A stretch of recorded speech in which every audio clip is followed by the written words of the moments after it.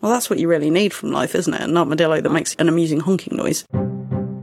I'm very excited about the Saturday night I've got this weekend. Oh, what are you doing? I'm babysitting my nephew, which on the surface doesn't sound very exciting, but we're going to watch Gladiators and eat pizza. Oh, nice. And that just very feels, 90s. I know, it feels so close to my childhood that I'm going to be hit very hard with some nostalgia watching Gladiators and eating pizza.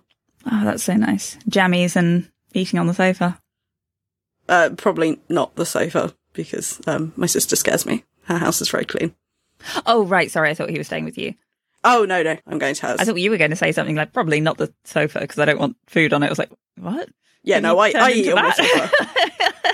I am a food on the sofa person. We used to get lost in your old sofa. 3 days once. Is that Amelia Earhart? Did I hear something about her being found? Like, obviously not alive and well, but... Yeah, no, she turned up at pub. I'm sure I heard something about they worked out where she was or what happened to her. Totally missed this, but I have not engaged in any pop culture past about 2005 for the last week, so... Oh, well, to catch you up on the very few that I've been aware of. Yeah? A financial advice columnist got scammed out of $50,000. Oh, that I saw. I have had a few brief Twitter strolls.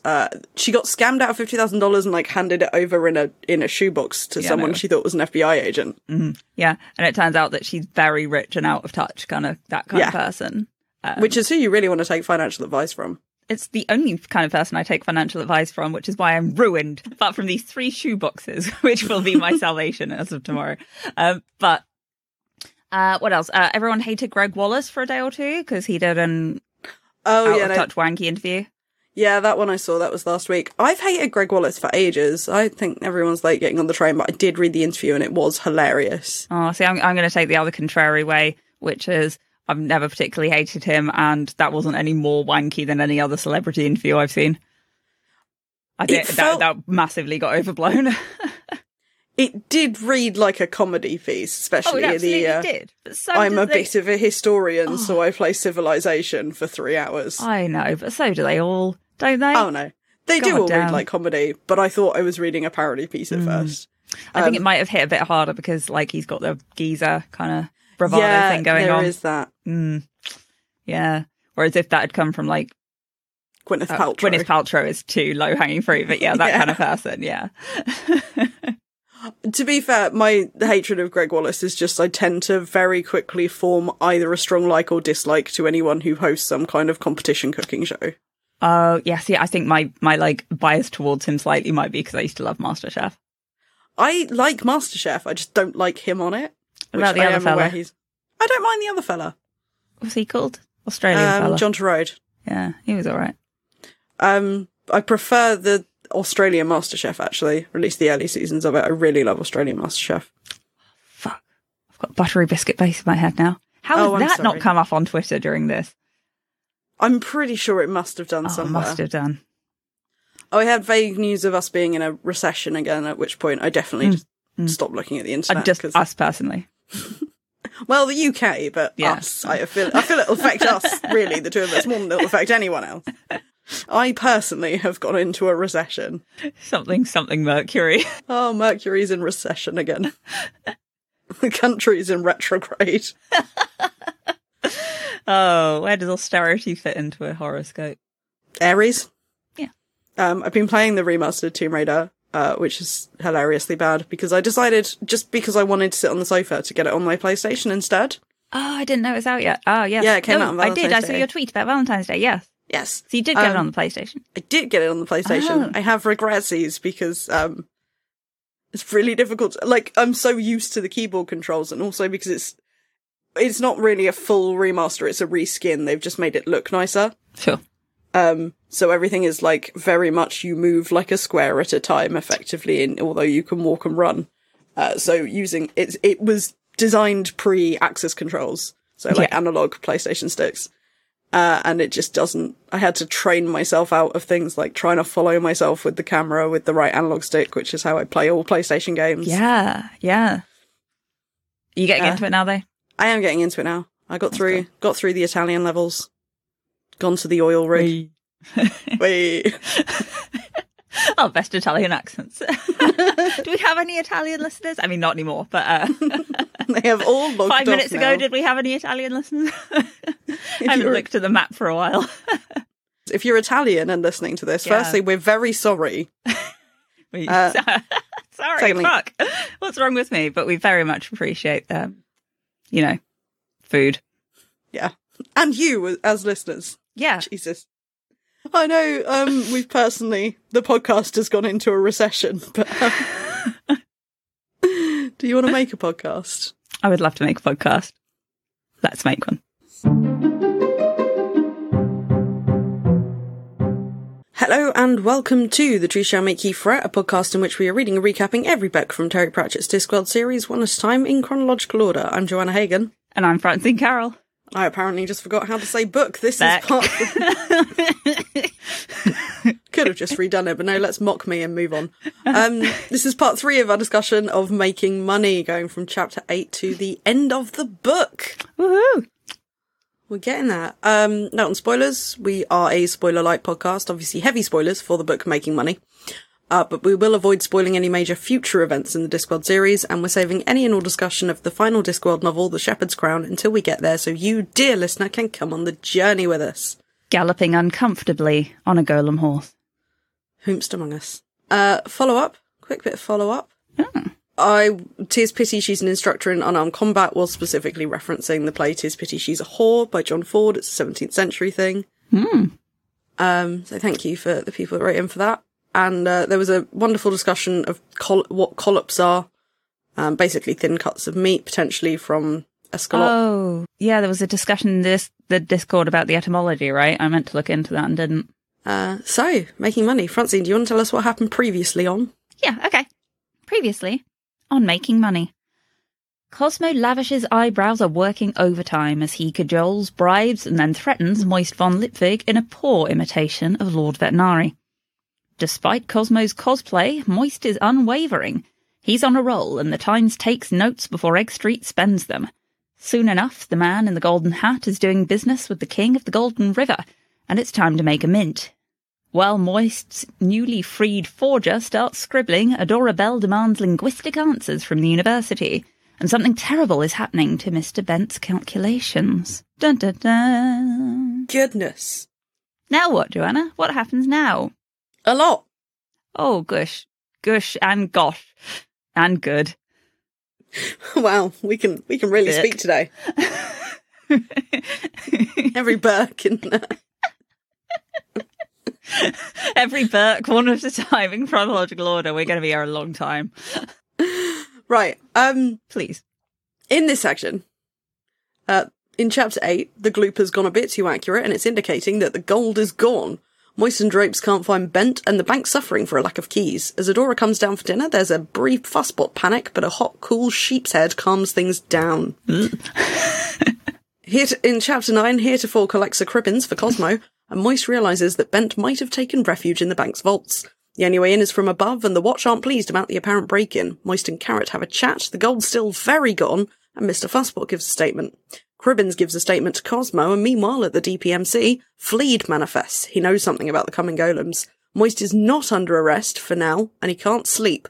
After a warming cup of blot, he rattles his drawers for Annoya. In chapter 10, Cosmo arrives for an audit of the bank, and there's a potential mob gathering. Harry King makes a deposit, and Cosmo almost causes a riot when suddenly the city's golems just stop. 4 meant 4,000, and as Fleed gleefully observes from his travelling circle, the Omnian golems arrive, take positions, and begin to guard. A council gathers and war comes up, but Moist has an idea. Vetinari decrees the new golems as tools, but Hubert interrupts with warnings of an impending economic disaster. Moist grabs some new vocabulary and prepares to give the new golems some marching orders. In chapter 11, Vetinari considers committees, but the golems are busy digging themselves a hole. Moist wants to replace gold with the golem standard. The city arrives, and Moist and Mr. Fussbot find themselves in custody. Cosmo's not happy about oversight and starts making plans to take Bent out of the picture and become a beautiful butterfly. Bent wakes, Ms. Drapes recounts events, and just as the banker blossoms with a funny turn, enter Cranberry. Now we just need a bakery. Moist is /nt on trial in the Great Hall. And a jape may be afoot as the Watch finds bodies at Bent's place. Moist reveals his past employment to the assembled, and Mr. Bent makes an entrance with pies akimbo. After a pineapple intercept, Drapes reveals the truth. The Lavishes sold the gold. Cosmo isn't feeling well, and as Poochie interjects and admits to everything, the new veterinary walks into the sun. Mm-hmm. In Chapter 13, Moist is awake, Gladys is chilly, and Adora's just a bit irked. Bent, or Charlie Benito, is doing perfectly well at the Fool's Guild. At the palace, Moist reveals the golem secret to Vetinari, and someone's revealed it across the clacks. Cribbins tries to grab Adora, but his teeth finally turn on him. The money's printing, there's taxman plans afoot, and the gloop is under control, and Hubert returns the gold. And finally, in the epilogue, both the real Lord Vetinari and Professor Fleed settle into their new homes. Lovely, I think. I tried to make it short. Oh no, I just mean the happy ending. Oh yes, it is a very lovely ending. Helicopter and Loincloth Watch. For Helicopter, I am going for Mr. Fussbot and his wind-up clockwork item of an intimate nature. Sure. Specifically, the bouncing up and down with it. And what was your Helicopter last week? Because somebody said in the Discord that it was the most tenuous so far, and I'd already forgotten what it was. It was the bouncing turnip. Oh, yeah. Yeah. Not taking questions at this time. At the top of each jump, its unbalancing action will cause the little dog to do one slow cartwheel in the air, so it feels very Helicopter. It's so funny. It's so funny. Yep. For Loincloth, we're going with Benito's marvellous bouncing trousers. Of course. Of course. And I have an irrelevant elephant. Oh, yay. Love an irrelevant elephant. I probably should have had two, because there was, of course, the balloon elephant / murder weapon. Yes. And then a mention of an elephant that was coming in to try and pull somebody's tooth out in an hilarious manner. But I've sent you a link on Signal if you still got that open. Yes. It is from a cool-looking blog, and the writer has found a receipt for the obsolete Asiatic National Bank of Salem, which I thought was also relevant for bank reasons. Mm-hmm. And it's got a cool logo of an elephant holding a key, which the writer has clipped to make like a cool fabric pattern with. And I just thought you'd enjoy that. I am delighted. So I'll link it in the show notes and show you that. And it's a really cool little motif, elephant with a key. Oh, and just for keeping track of where we are in the century of the anchovy. Okay, good. Just in case we were wondering what century we were in. It's the anchovy. I always am, yeah. Quotes. Who's first? I think it might be me just. Lots of people had been telling him, Veterinary, things in the last hour. They told him things for all sorts of reasons. To gain some credit, to gain some money, for a favour, quid pro quo, out of malice, mischief, or, suspiciously, out of a professed regard for the public good. What it amounted to was not information, but a huge Argus-eyed ball of little wiggling factoids, out of which some information could, with care, be teased. Such a good line. I know. Information overload. Beautifully illustrated there. Wiggling factoids. Gross. How about yours? I went with the short one, because we've got a lot to talk about today. The pile of passionless frippery had a brooding, alien look, like some sea monster of the abyss that had been dragged unceremoniously from its native darkness into the light of the sun. This is, of course, in reference to Mr. Lavish's special cupboard. The special cupboard. I've shoehorned a lot about the special cupboard into this episode because I think it's very funny. Yeah. But before we get to the special cupboard, let's talk characters. Shall we start with Moist? Go on then. Let's talk about Moist. He's had a big day. I think he deserves a little chat, doesn't he? The kind of engaging nature of his narrative I found particularly impressive in this section because it really pushed what is objectively, I'd say, more interesting bit of news, i.e. golden golems, as we were led to believe, arriving onto the back burner in favour of his, as is then pointed out, the sideshow of him fucking about with the bank. And it's done really well. You don't at any point feel like you're missing part of the story by sticking with Moist. Yeah. Right up until you realise that the crowd's making noises all the way over there in Ankh-Morpork, Walk, and then it shifts the camera very nicely. Yeah, there's some really good point of view stuff in this. So the point of view, fairly early in this section, Moist is interviewed by Carrot, and I like, as I've talked about a lot, seeing characters we're familiar with through fresh perspectives. But I really like the detail. He could read most people, but the captain was a closed book in a locked bookcase. He definitely comes across a lot more coldly competent in this than in most, doesn't he? I think Carrot. Because where we see Carrot in, like, the watch books, we're spending a lot of time with him, so we see the competence and then also the bits where he misses stuff. Yeah. But we don't see things from his perspective. Yeah. Whereas... Thank you for telling me that, sir. It was a very... Oh, I also like that Moist figures out who the werewolf actually is in this. Eventually. We get some of his religious background, which I completely forgot was a thing when we were talking about potatoes last week, that Moist is a member of the Plain Potato Church. He is indeed, and we now know there is at least one schism within the Potato Church. Yes, because they're not fans of the Orthodox Potato Church. No, I can't remember the difference already, but that seems to marry with everything else I know about religious schisms, so... Where is it? His followers were... Oh, the excesses of the ancient and Orthodox Potato Church. They shunned those.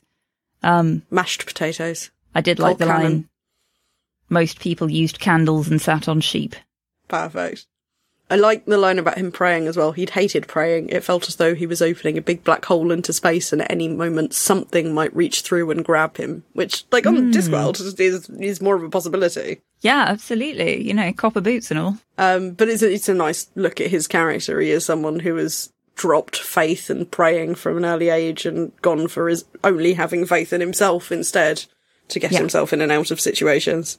Absolutely. Another cultural tie back to Uberwald, we have this Splot, which I had a little Google of. Couldn't find direct parallel. Listeners, I'm sure you all have theories. Please let me know. But I did find somebody making an unhinged version on Reddit, and so I'll link to that. It includes both lemon juice and milk, so make of that what you want. No. Just gonna send you that.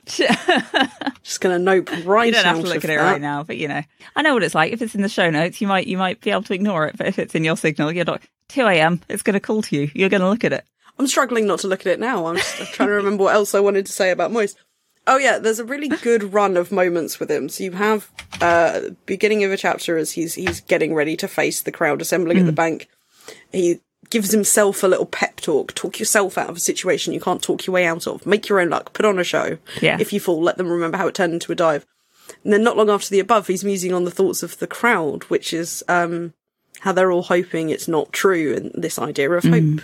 The voice that said this isn't really happening, that drove people to turn out the same pocket 3 times in a fruitless search for lost keys. The mad belief that the world is bound to start working properly again and there will be keys. When did we last have a soliloquy on hope? That was in Going Postal. It was Going Postal. There was very different perspectives on hope and using people's hope from Moist and Reach of Guilt. So I like it coming back here. Yeah. But he's sort of looking at this as something other people do while kind of doing it himself. He's convinced himself that there will be keys if he can just talk for long enough.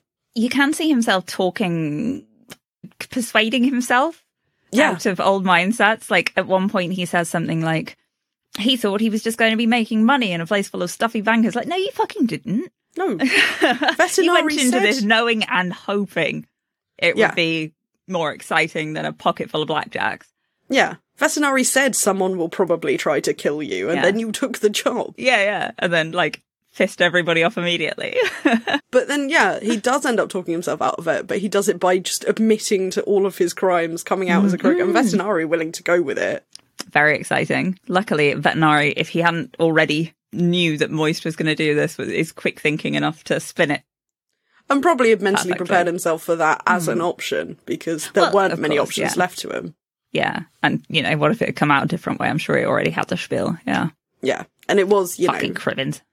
It was really satisfying watching him kind of get one over on Cribbins in that bit. This ace in the hole that Cosmo thought he had, this guy that can reveal everything, and Moist just doing it.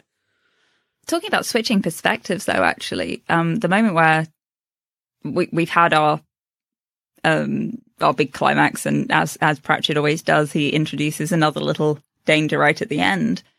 When Cribbins comes and holds a knife to Adorabelle, I just thought that was a really good thudding back to earth moment from Moist's, Mercury tap dance.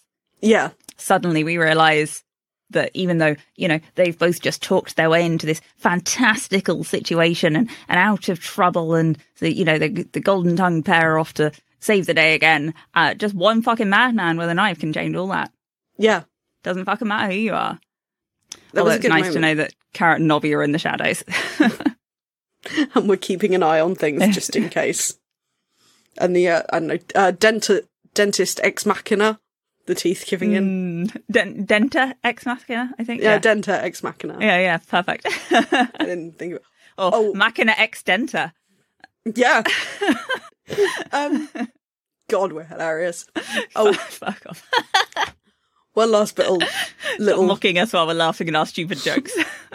little moist bit is that at the end he points out that the Watch are watching, the trolls relaying the cobblestones and these various obvious watchmen undercover. It's like, oh, now you're observant, Moist. You finally learned after a book of getting into the wrong coach.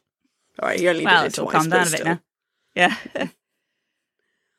So Vetinari also having a bit of a day. Oh gosh, good though, isn't he? Good though. All the stuff about the crosswords brought me a lot of joy. Mm-hmm. The Jikan no Muda, which is obviously a Sudoku, was Japanese for. I'm not saying it right, probably. Japanese for waste of time. Is it really? Yes. And talking about the other person who got the crossword clue, which is Miss Grace Speaker, who runs the pet shop in Pellicle Steps.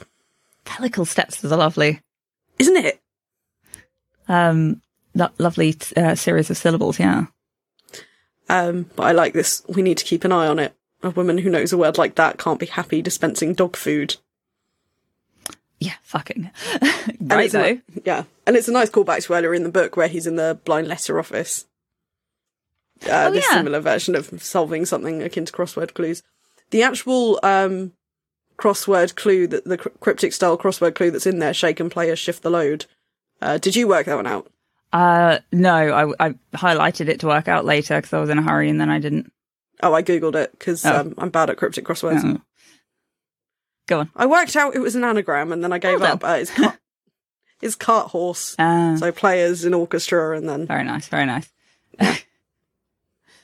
But yeah, Vetinari's general, there's Moist thought at one point, disappointed teacher tone throughout. I very much enjoyed just things like, you found a 40-foot killer golem now? Well, I'm sure some ingenious person will devise one for you eventually.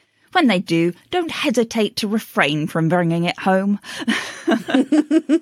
Just kind of the gentle chastisement of these two, golden children with their super weapons.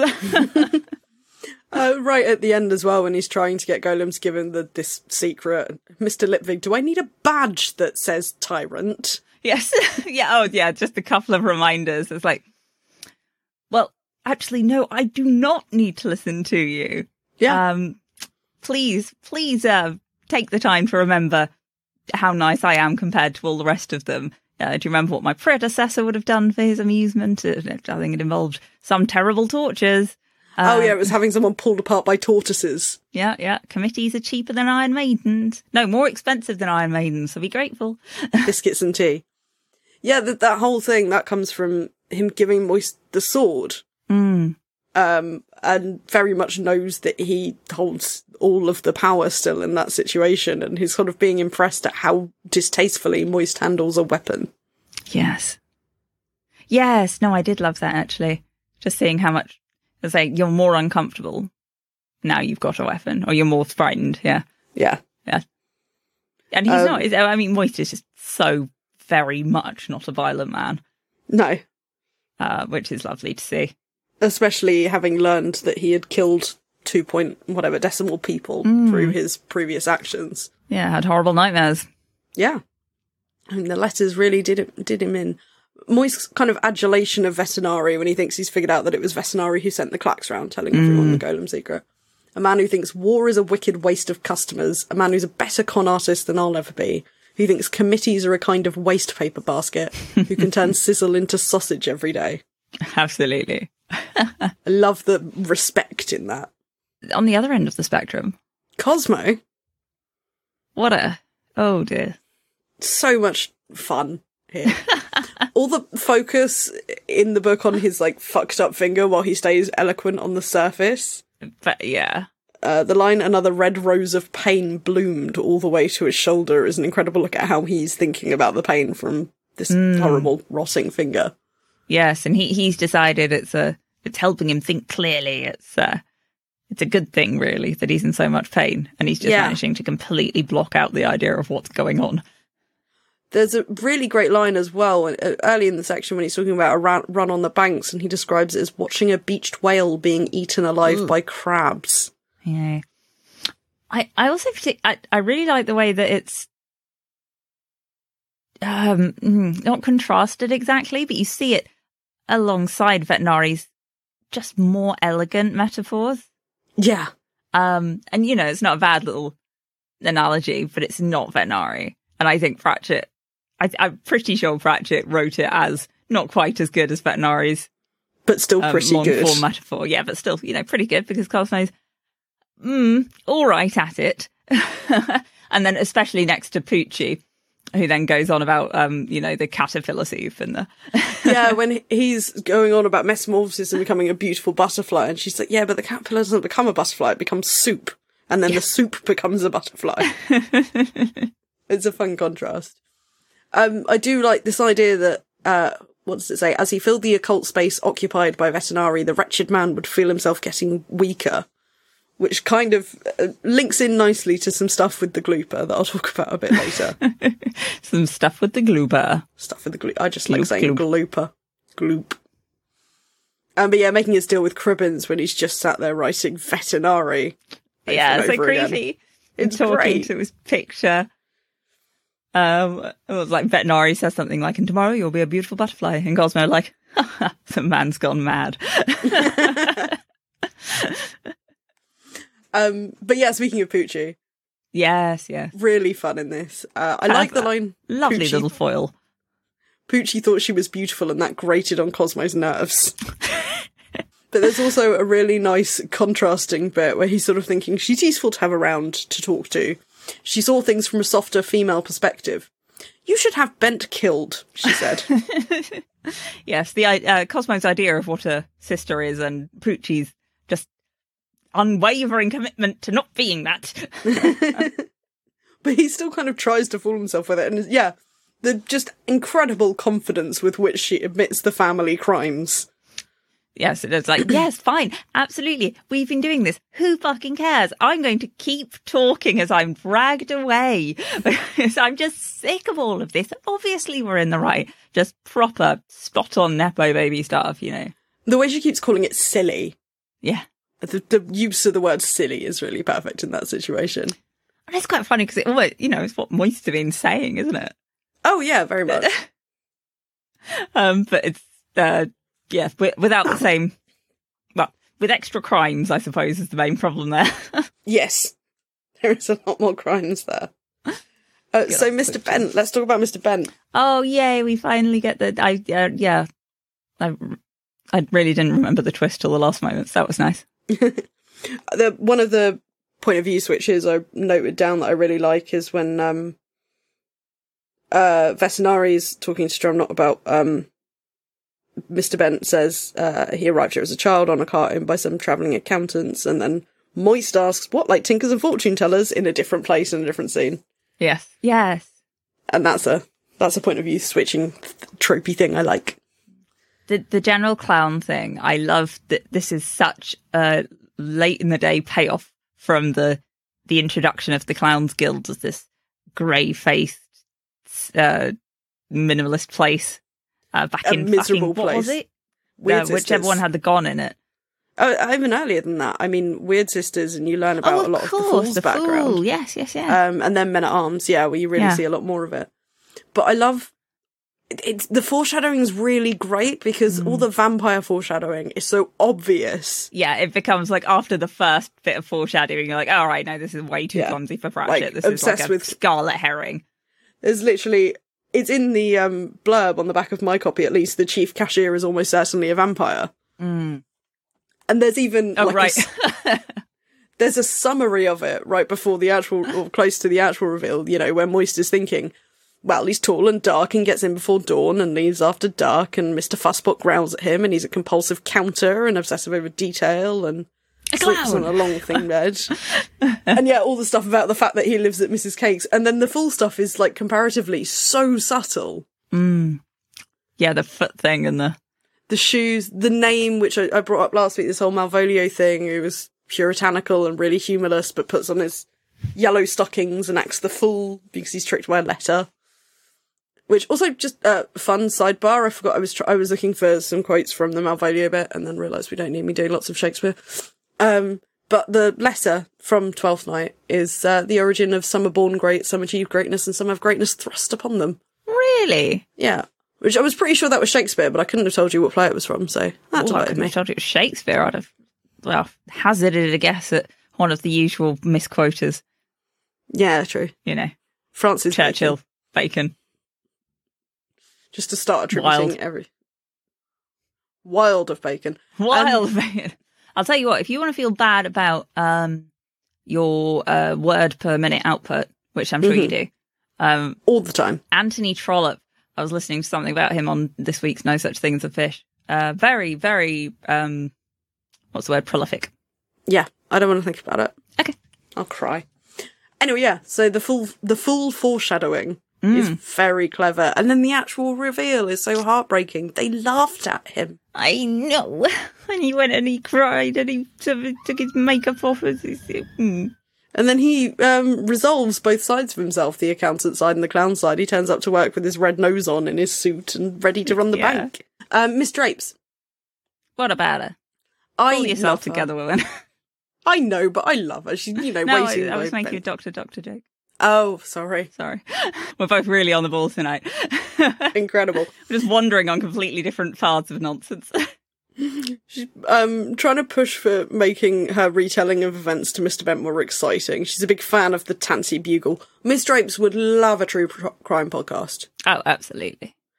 She tried to add excitement. She painted the walls with exclamation marks, and he did not budge. Perfect. There's a great detail. She has decided, all she knew was she was going to follow this to the end. After all, she spent the night in a man's bedroom, and Lady Deirdre Wagon had a lot to say about that. Absolutely. Which is really funny, but it's also great that in the book, it sets up the etiquette book as a recurring joke with Gladys, and then because it's been established through that, it then becomes a very useful shorthand for Miss Drapes' character. Yeah. The fact that she considers that tells you everything you need to know about her. Yeah. Especially when she's also like, especially as in a very technical sense, she actually wasn't a ruined woman. She hadn't had the fun bit to go along with it. Yeah. If I'm going to be ruined, I'd like to be ruined, thank you. Yeah. Oh, what was the line? Later in the courtroom. Oh, if a battle goddess were allowed to have a respectable blouse and hair escaping rapidly from a tight bun, then Miss Drapes could have been deified. I really want to draw that. Please do. Thank you. Also, what was it? She decided she'd rather be a scarlet woman than a grey one. Yes. Everything about her character is so fun in this, especially for a side character. She's just so deeply realised. I know. And she was so in love with Mr. Bent as was, and yet is still so when he's got this completely opposite side of him. Yeah. I guess she must have known there was a hidden something. I mean, she was willing to go and find him when she thought he was a vampire, so. Yeah, she's willing to see. Oh, a clown. Oh, that's fine. Honestly, that's quite all right. Complaining about them whitewashing the room rather inefficiently, in my opinion. Yeah. I think she's gonna be a whitewash wedding. She's just got enough of a lack of sense of humour to make it work. And then Hubert, sweet little Hubert. Oh, little Hubert. The scene where he meets Adora, and just sort of forgets how to person. Yes. And he sort of panically looks at her and says, I welded 1,097 joints and I blew the layer of diminishing returns.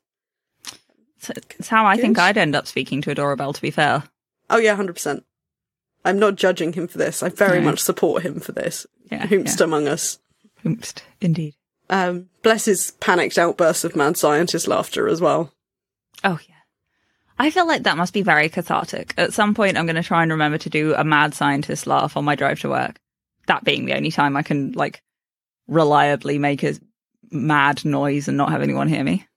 Yeah, it's the nice thing about living alone. I mean, my neighbours can probably hear me, but I don't care about them. No, I mean, if anything, you want the reputation as mad scientist, don't you? True. Very true. Sorry, I confused myself there. Quite all right, sorry. And then later on, he needs a similar push towards eloquence in the courtroom. Yes, when he's bringing up this economic impact of the new golems. And this but I really like he says circulation is everything. The money goes around creating wealth as it does so, which again brings up this theme we've been talking about how a dollar becomes lots of things and remains a dollar. Yes. And seeing that everything has to move all the time. Yes. But, same with the postal service. Yeah. The letters have to be delivered. This has to move. This has to go. Go, go, go. Right, now with money. Money has to move now. We can't keep the fucking money in the vault. Are you insane? Everything has to move because I'm Moist von Lipwig. Does Moist make things move, or do things need to move and therefore need Moist von Lipwig? Probably both because of physics. Ah, yes. And let's not go any further on that subject. So Gladys. The etiquette stuff about dusting is very funny. It's like, oh yes, I shall move the desk so I can dust under it. Yes. And I feel kind of mean for finding it funny right after the conversation about, briefly considering changing the words in her head and realising how awful that would be. Yes. Ooh, yeah, but a lovely extra bit to our lobotomy speedrun. Oh yes, very much so. And the Lady Wagon says that any bodies found during a weekend party should be disposed of discreetly in case of scandal. Mm-hmm. Which is good advice. Like, oh, I see. There's some extra spicy bits in that Perkins there. Spicy etiquette. That would be a fun headcanon one day. What? Write some extracts from a Discworld etiquette book. Excellent. Yeah, we should try that. We should do that. And then, her attitude changes with her new book, Why Men Get Under Your Feet, by Reverentia Flout. Absolutely. Pratchett's got a gift for names.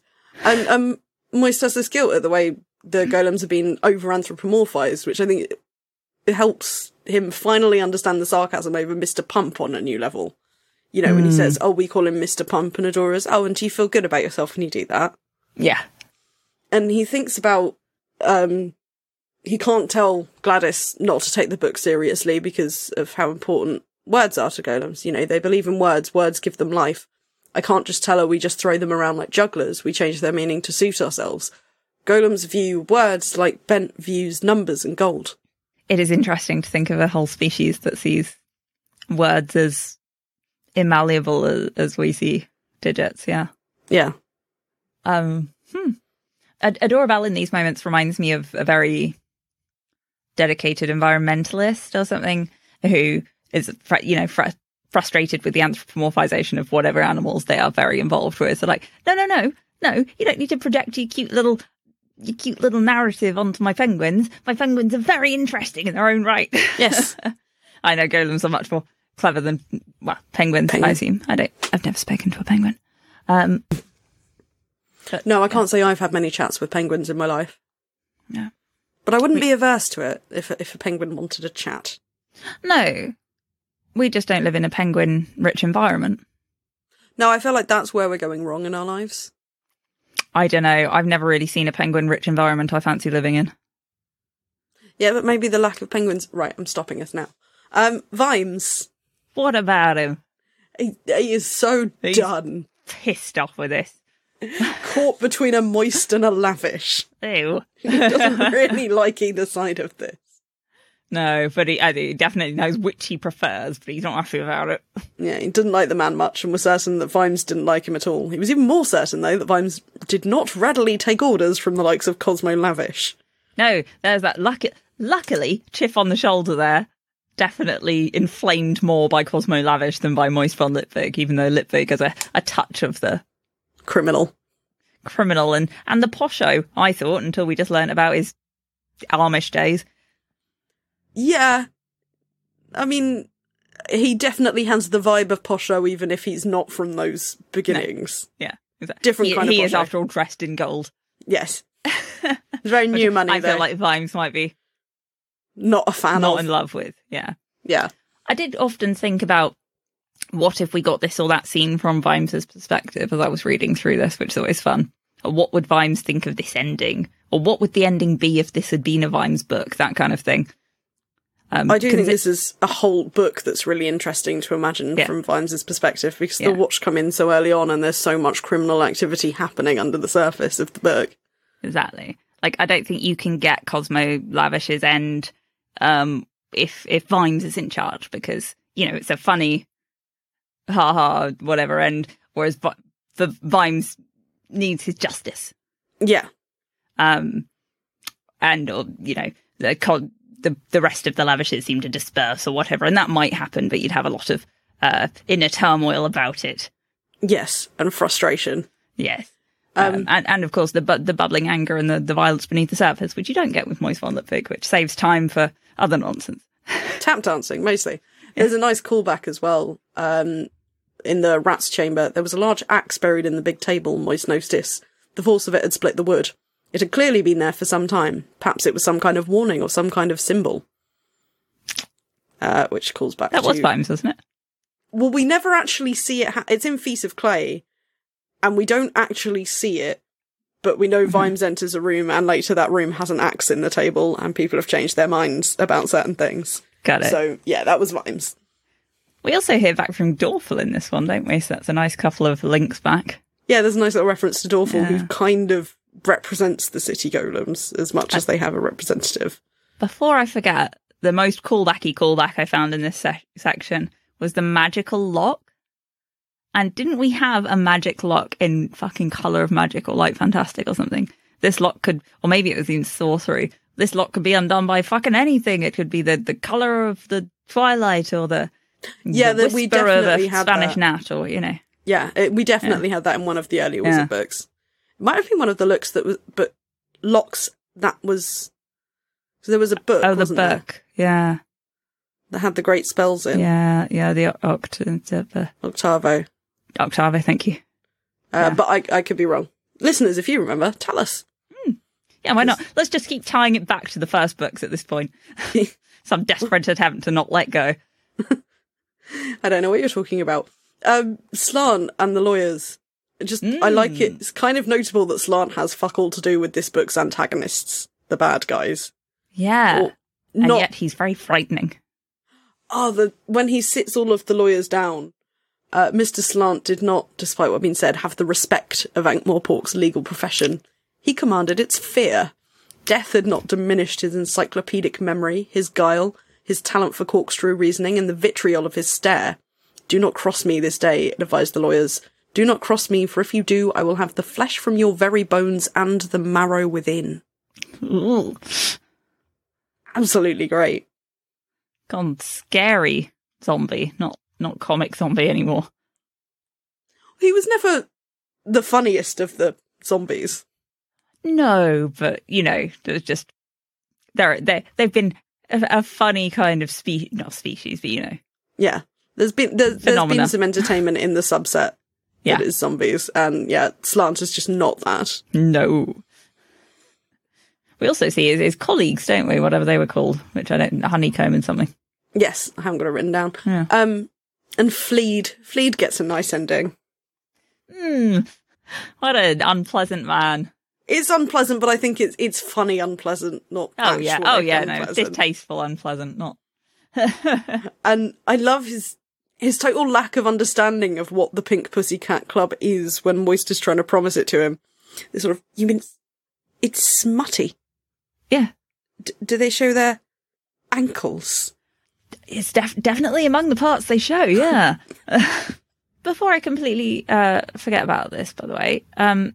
Fussbot, has he just gone off to live with Vetinari now, or did he give him back? I think Vetinari's adopted him. He's just kept him. Yeah. Oh, that's nice. It brings me joy, cheesy. And I'm not going to argue with that. But I hope Moist visits often. Oh, I'm sure he does. Oh, I'm glad Vetinari has a funny-looking little dog. He should. Right, little bits we liked. Ooh. The power of belief, but make it gloopy. That's a recipe. That's a recipe for we something. Add corn flour or? Corn flour. If you've got some good chicken stock, that can... How to thicken my power of belief, Joanna? Please, tell me. So the glooper has become so accurate that it now controls the economic state of the city. And I like this idea of when the facsimile becomes the thing, and I think it ties nicely into this running power of belief bit. Yes. Where something has become dangerously accurate. I feel like there is a better word for when the facsimile becomes the thing, and I can't remember what it is. Yeah, you're probably right. Neither can I. Neither of us have had a lot of sleep lately, don't worry about it. So Eagle's explanation, where he drops the lisp for a bit to make it easier. The term cargo cult whirled past and was followed by a short dissertation on the hypothesis that all water everywhere knows where all the other water is, some interesting facts about hyphenated silicon and what happens to it in the presence of cheese, the benefits and hazards of morphic resonation in areas of high background magic, the truth about identical twins, and the fact that if the fundamental occult maxim as above so below was true, then so was as below so above. Which I thought was just it's a really fun detail in this book that I love. I love Eagle's compulsive dropping of his lisp, like intentional here and then accidentally later, and Moist clocks it. One Uber baldy into another. I did also do a brief bit of research into where as above so below comes from. And it comes from a translation of the Emerald Tablet, which is one of the Hermetic texts. And then I stopped because that's a very deep rabbit hole to go down. Did we not go into that in Science of Discworld? I don't think we did we? Good grief. No, we definitely haven't done the Hermetic tests. No. I know there was a lot of talk of as above, so below, but we never got that. Yeah, no, that is a rabbit hole. All right. So what about you? Teeter on the precipice of that and come back. Let's yank ourselves back towards the travelling accountants, Francine. Oh, yay. Love Pratchett's commitment to the travelling professionals and the foundlings and the general world building around these peoples. I also like Moist's off-the-cuff headcanon about them. Whole families of them. It must be a wonderful life. Every day a new ledger. And by night they drink beer and happy-laughing accountants dance the double-entry polka to the sound of accordions. Do they? Said Miss Drapes nervously. I don't know. It would be nice to think so, said Moist. I love that Moist automatically has a romantic view of anything that involves this kind of travelling nomadic lifestyle. Yeah, absolutely. Because it ties into a lifestyle he had, but his was lonely. Mm. I also love that the travelling accountants, saved Mr. Bent pretty much immediately after his horrible debut. Yeah, took him in right away. Yeah. I'm sure they were a lovely, lovely bunch. Lovely bunch of coconuts. Of a coke. Diddly. No. Wardrobes. Wardrobes. Inherently frightening? Yes.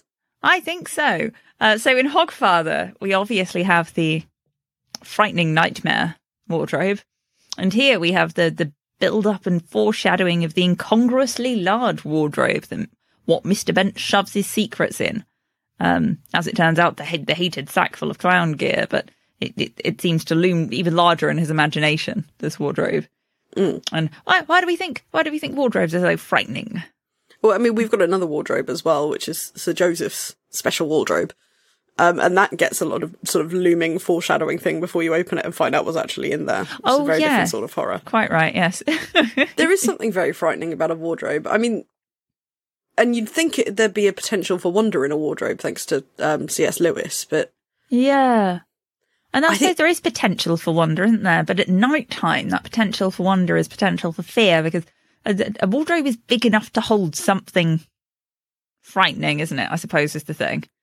And it's the sort of thing where a door can often be ajar, or maybe that's just my wardrobe because I haven't stored my dresses properly. but a slightly ajar, yeah, and you can't see what's in there because it's dark and because it's full of stuff. Mm. And in the old days when a lot of our favourite kids' books were written, it would have been a lot more ornate carving by default, casting odd shadows onto the door, and there's a lot of room for horror with a wardrobe. Yeah, and it is a place where you shove things. It is in a purely getting something out of the way, put something at the back of the wardrobe. Well, I always imagine that's what the where the sun does not shine. Am I right? That's absolutely back of the wardrobe. Yeah. So I should be careful about using a phrase like where one shoves things, considering Sir Joseph's special cupboard. No, it's the other way. No, don't worry about it. Anyway, yeah, I just wanted to think aloud when it came to wardrobe. Scary, always. Listeners, answers on not a wardrobe. Yeah. On a moth-eaten piece of fabric. Thank you. So yeah, speaking of the special cupboard, horseradish. Wonderful analogy from Adora here. It is, isn't it? I enjoyed that very much. Horseradish is good in a beef sandwich, so you have some, but one day a spoonful just doesn't cut the mustard, as it were. As it were. And so you have 2, and soon it's 3, and eventually there's more horseradish than beef, and then one day you realise the beef fell out and you didn't notice. Moist immediately saying, but I've known you to have a horseradish sandwich. Because Adora would. But I also think it's fun to compare it to much earlier, and I don't remember exactly which one. Vimes has these musings on sex compared to food. Kink versus fetish. Yes. And kink versus fetish is in a different book, I think. It's the difference between a feather and a chicken. That's right. Vimes' musings is people will imagine elaborate feasts, but at the end of the day, they'll be happy with sausage, egg, and chips. Yes. Yes. Very down-to-earth views on sex, these books. When it has to be mentioned at all. So yeah, horseradish versus sausage, egg, and chips. Not to get post-watershed on the podcast, but I have to say, I agree with the general distaste over those kind of rooms full of. I always find the shops full of just vaguely unsettling. Yeah, no, it's a lot. In the same way that libraries place. and the words all have the power and the space-time continuum. Yeah. You know, that's too many of that all in one place. Yes. Should be spaced out. Kept in a wardrobe. No, even smaller. Discreet drawer. Yes, thank you. And so I want to talk about the epilogue, and I want to talk about it here rather than... sorry. Let me try that again. I want to talk about the epilogue. I want to talk about it here. Because I really love why the epilogue came to be in the book. There's a really great anecdote about it in Rob's book, and I won't read out the whole thing because it's like 3 pages long.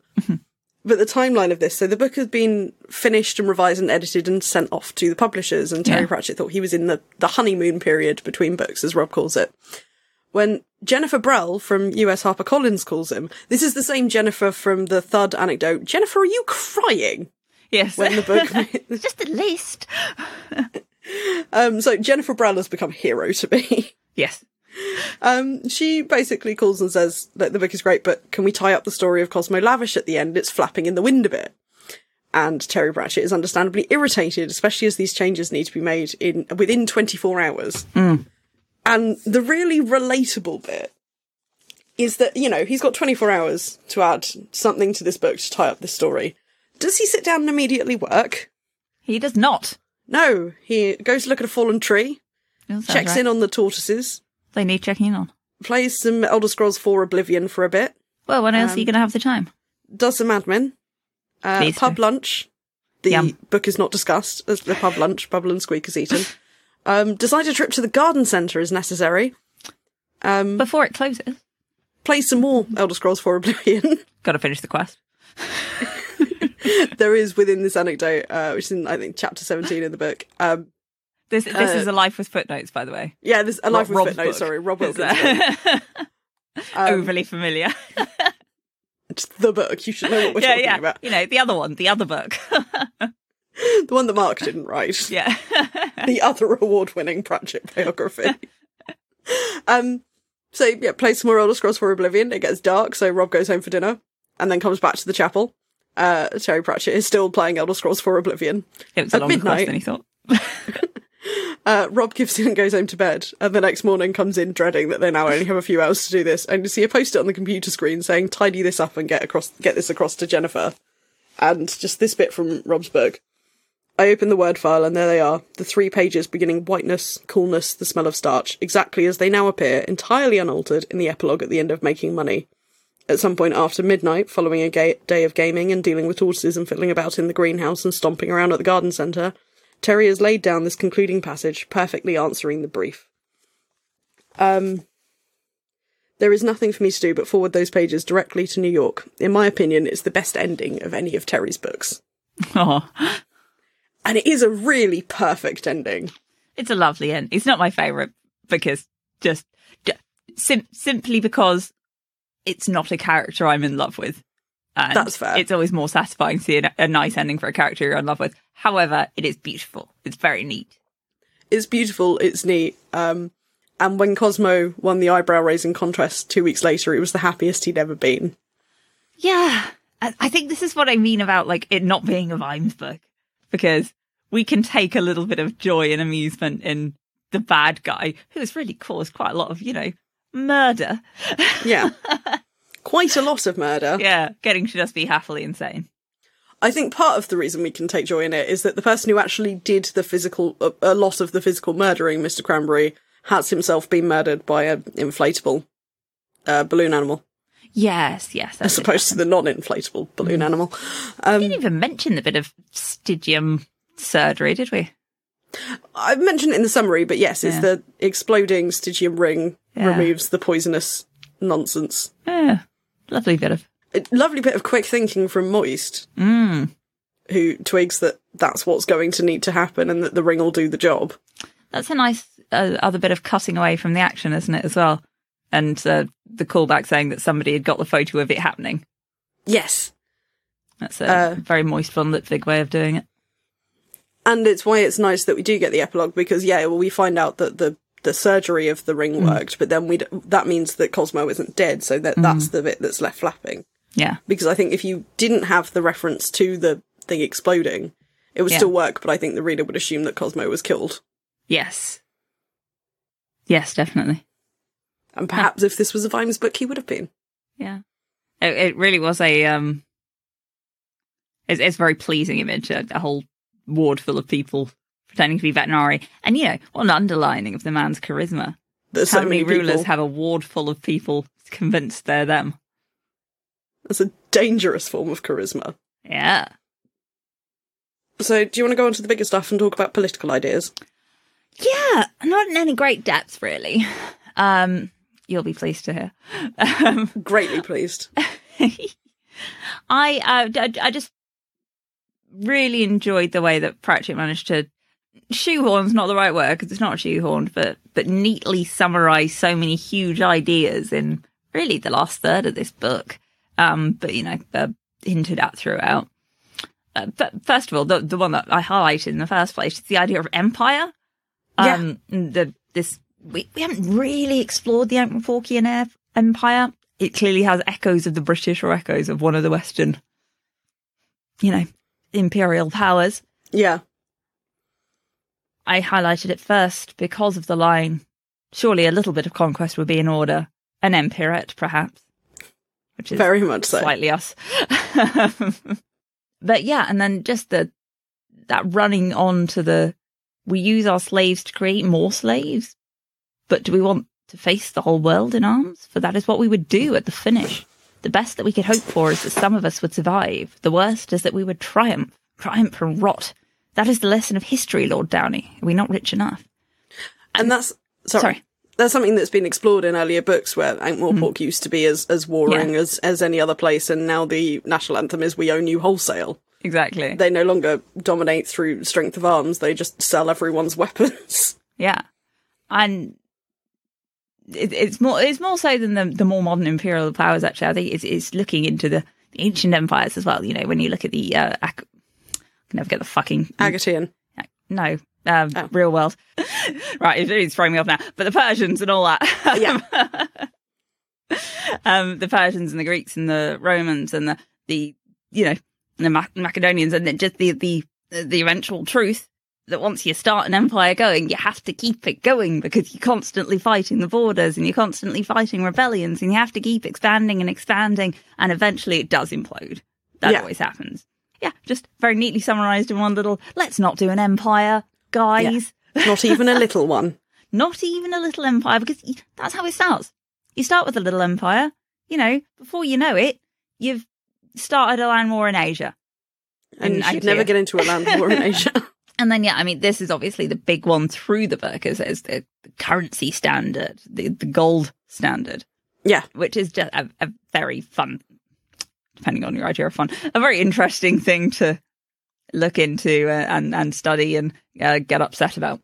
But Poochie's rant about how the gold still exists, doesn't it? And rings and things. It's not like anyone's going to throw it away. Who cares where it is? Which, is pretty much what Moist has been saying and is a very good point. And then Moist's kind of going, all right, fine, we'll put you on the fucking Golem standard. They're going to stay put. They're incredibly valuable. Why shouldn't it be that? They can build canals and dam floods, level mountains and make roads. If we need them to, they will. And if we don't, they'll help to make us rich by doing nothing. And now the gold standard isn't really so much of a thing, currency is kind of based off the reliability of nations. In this case, we've had to transfer it to a physical source of power because we're still in Discworld. And then, of course, the interesting bit is that the vault refills. Yeah. I'm not sure about that bit. I'm not sure what that says about the next part, you know? Not so much speculation on the future, but one bit of speculation I have is when the vault refills, is it new gold, or does all the gold that was previously sold and turned into jewellery, etc., disappear and reappear as the gold in the vault? I think that one. Because it's being put I don't back think the by glooper can make new liquid. No. I think you have to move it from somewhere. So maybe it's from all those places, or maybe it's... Or maybe it is new gold in that they've moved it from some mine, in which case you really are going to piss off the dwarves. Yeah. But yeah, and just the line, let us make money based not on a trick of geology, but on the ingenuity of hand and brain. It's a lovely That's a great thought. line. And it didn't come to fruition, but never mind. I like the headcanon that Moist just never tells anyone it's there. Just locks that vault. It's only for his peace of mind. Yeah. If it all goes wrong, we do at least we've got a vault full of gold. We've got it there. It's quite funny, really. He spends the whole book arguing against the value of gold when that was his entire raison d'etre for most of his life. He says in Going Postal, after he gets the coins and uses it for the post office, something along the lines of, the money was really just a way of keeping score.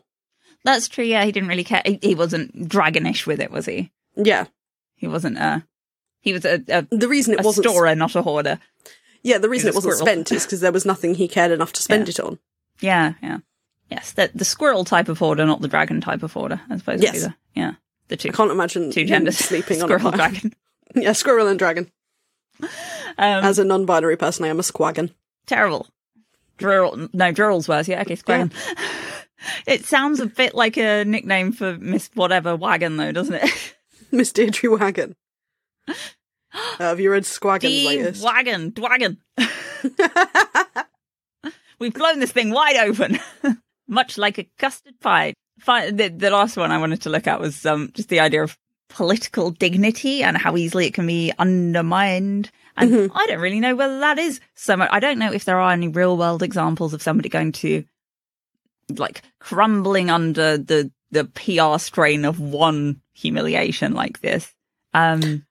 I think historically there might have been more, but I mean, based on the current British political cycle. Oh, God. But yeah, readers, listeners, even both, why not? Please send me in your suggestions on this written on the bottom of a shoe hurled at a president, of course. But it's definitely a trope. It's definitely like just thinking of like the movie 300, the idea of the god king, the emperor king bleeding and that being the start of the end of his reign, even though that has no fucking basis in historical whatever. It's just, it's a moment that stuck with me out of that whole book, that whole movie rather. More so I'd say than the unrealistic listening muscles. And that's, saying something. God, I forgot how ridiculous that movie is. It really was very, it's one of those, that's kind of another horseradish thing, I think, is Hollywood and its weird muscular thing, right? Yeah. It's like, oh man, you've gone too far out the fucking... Ooh, yep, horrible water-fasted definition. Yeah.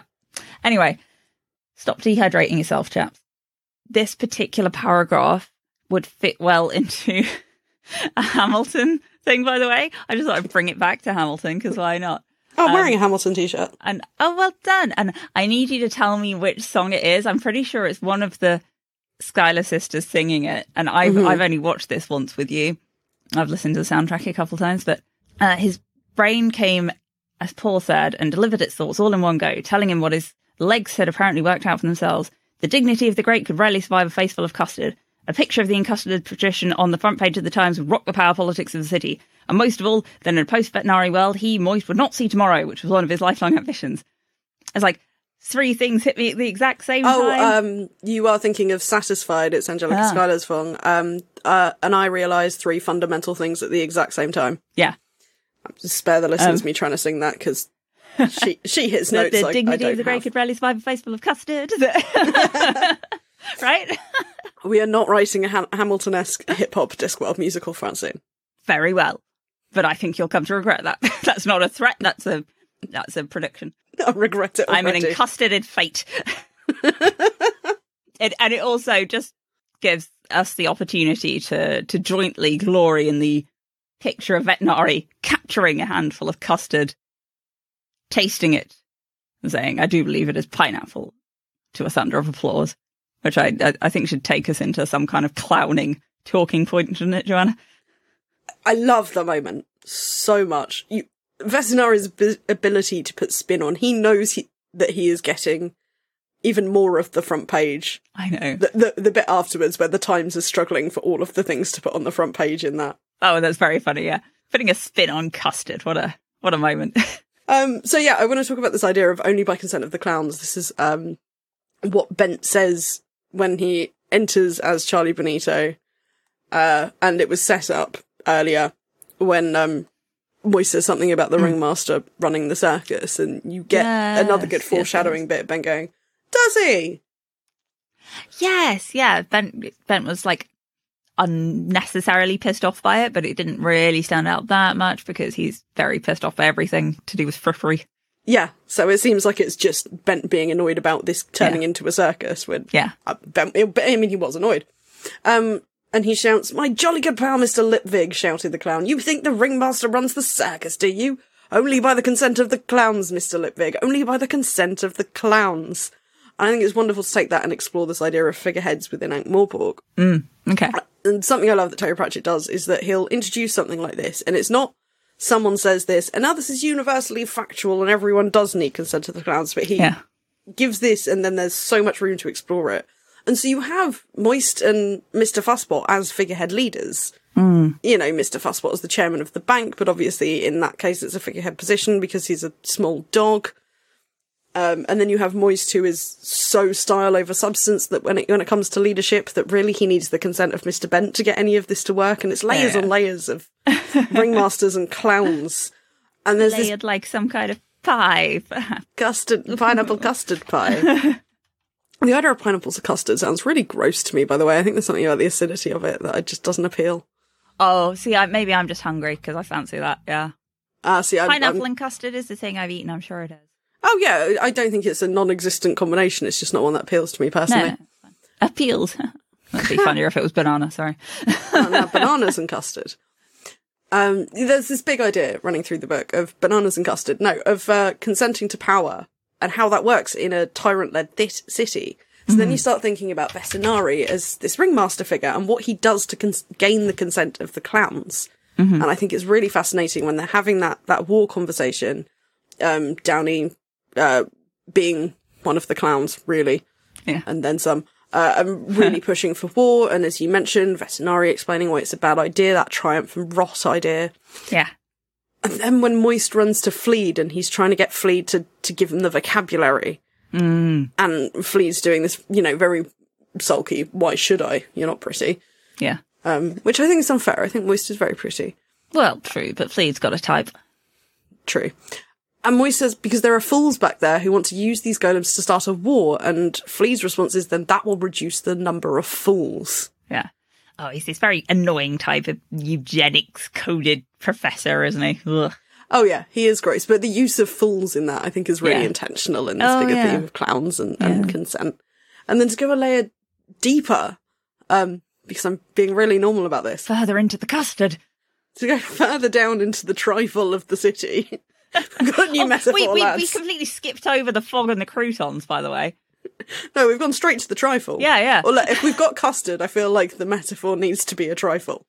Or the city needs to be a trifle. We've completely rewritten the menu of the fucking metaphorical weather today. We've got the pea soupy fog with the croutons. But now we're in the trifle of the afternoon, are we?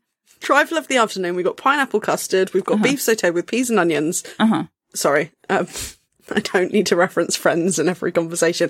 Anyway, to go a layer deeper into the trifle, into that horrible soggy Swiss roll bit that I don't like, which is why I don't like trifle, these guild leaders of the city believe they have power. They believe that they're in charge, but they inevitably bow to Vetinari the tyrant's wishes. They're figurehead leaders, and Vetinari is the one true clown. This is now getting I'm aware this is now getting very wake up people.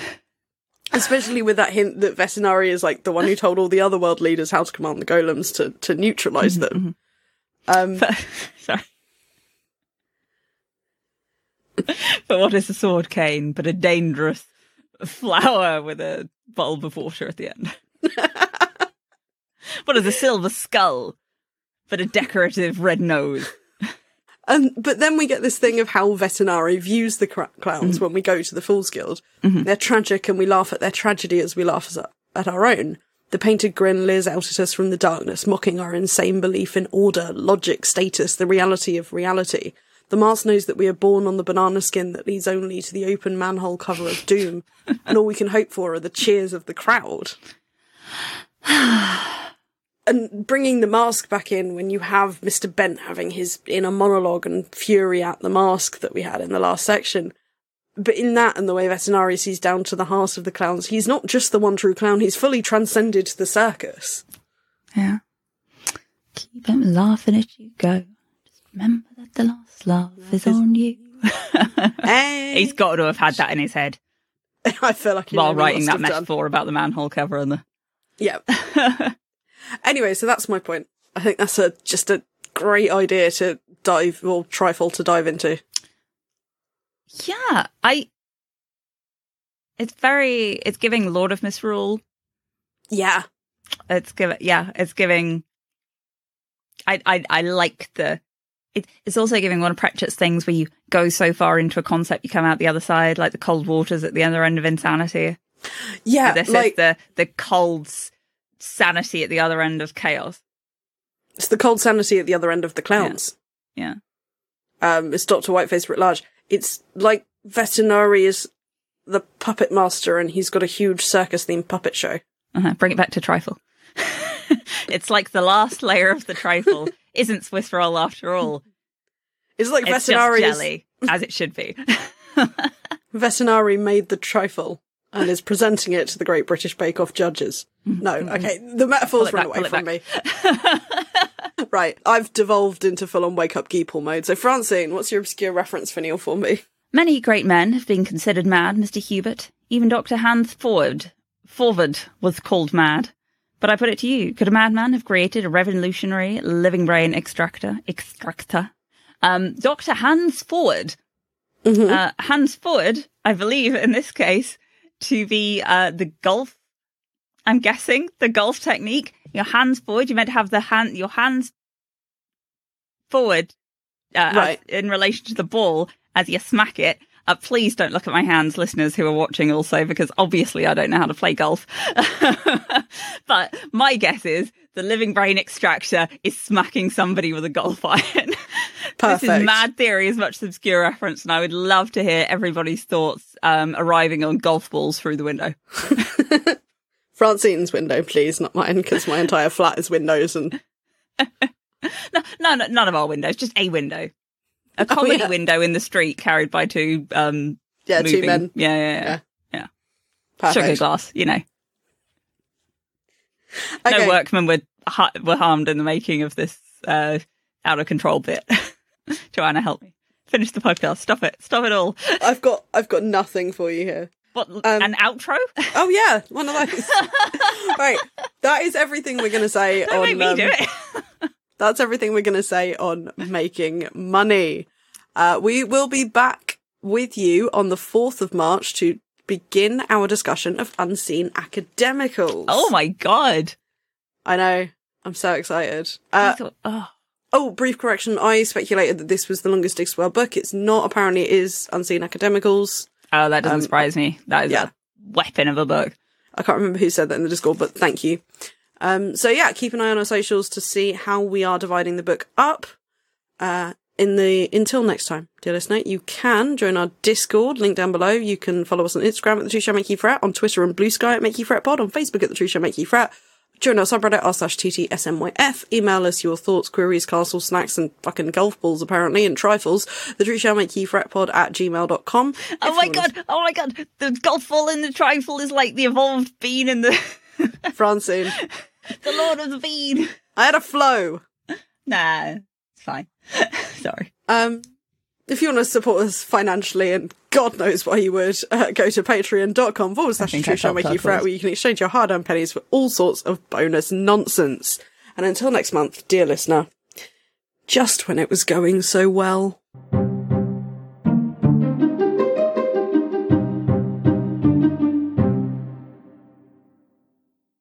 Oh, we went completely off the rails at the end there, but I think it worked. Yeah, it's fine. Bean in the beans. That's what it was. That's why I'm getting confused. The uncooked bean in the cooked beans. There we go. Much as a golf ball is no, shut up, Francine. But the point, this isn't the point, but I do like a trifle. I prefer a trifle that just has the jelly layer at the bottom, which is like the cheaper Tesco ones do. Yeah, it's the damp sponge situation that I can't be having with the trifle. Yeah. And the other, the benefits of a cheap trifle are twofold. No damp sponge as a general rule, and it's usually vegetarian jelly now. Ah, that's good. I hadn't thought about that. I don't think I'm ever going to be a trifle fan. No, that's fair. I'm not very big on horseradish, so. Well, between us, we've got the food analogies covered on this. Yeah, you have I don't know trifle. About the sheep skull with the sunglasses, I think is a reference to something as well, by the way. I assumed you'd be looking at it, because it reminded me of fucking Blues Brothers or some shit. It vaguely clanged, but not enough that I could be bothered to go and research. I thought it was just meant to be like a funny sight gag. Yeah, you might be right. I just Googled it and I'm seeing a million AI generated. Oh, fuck my life.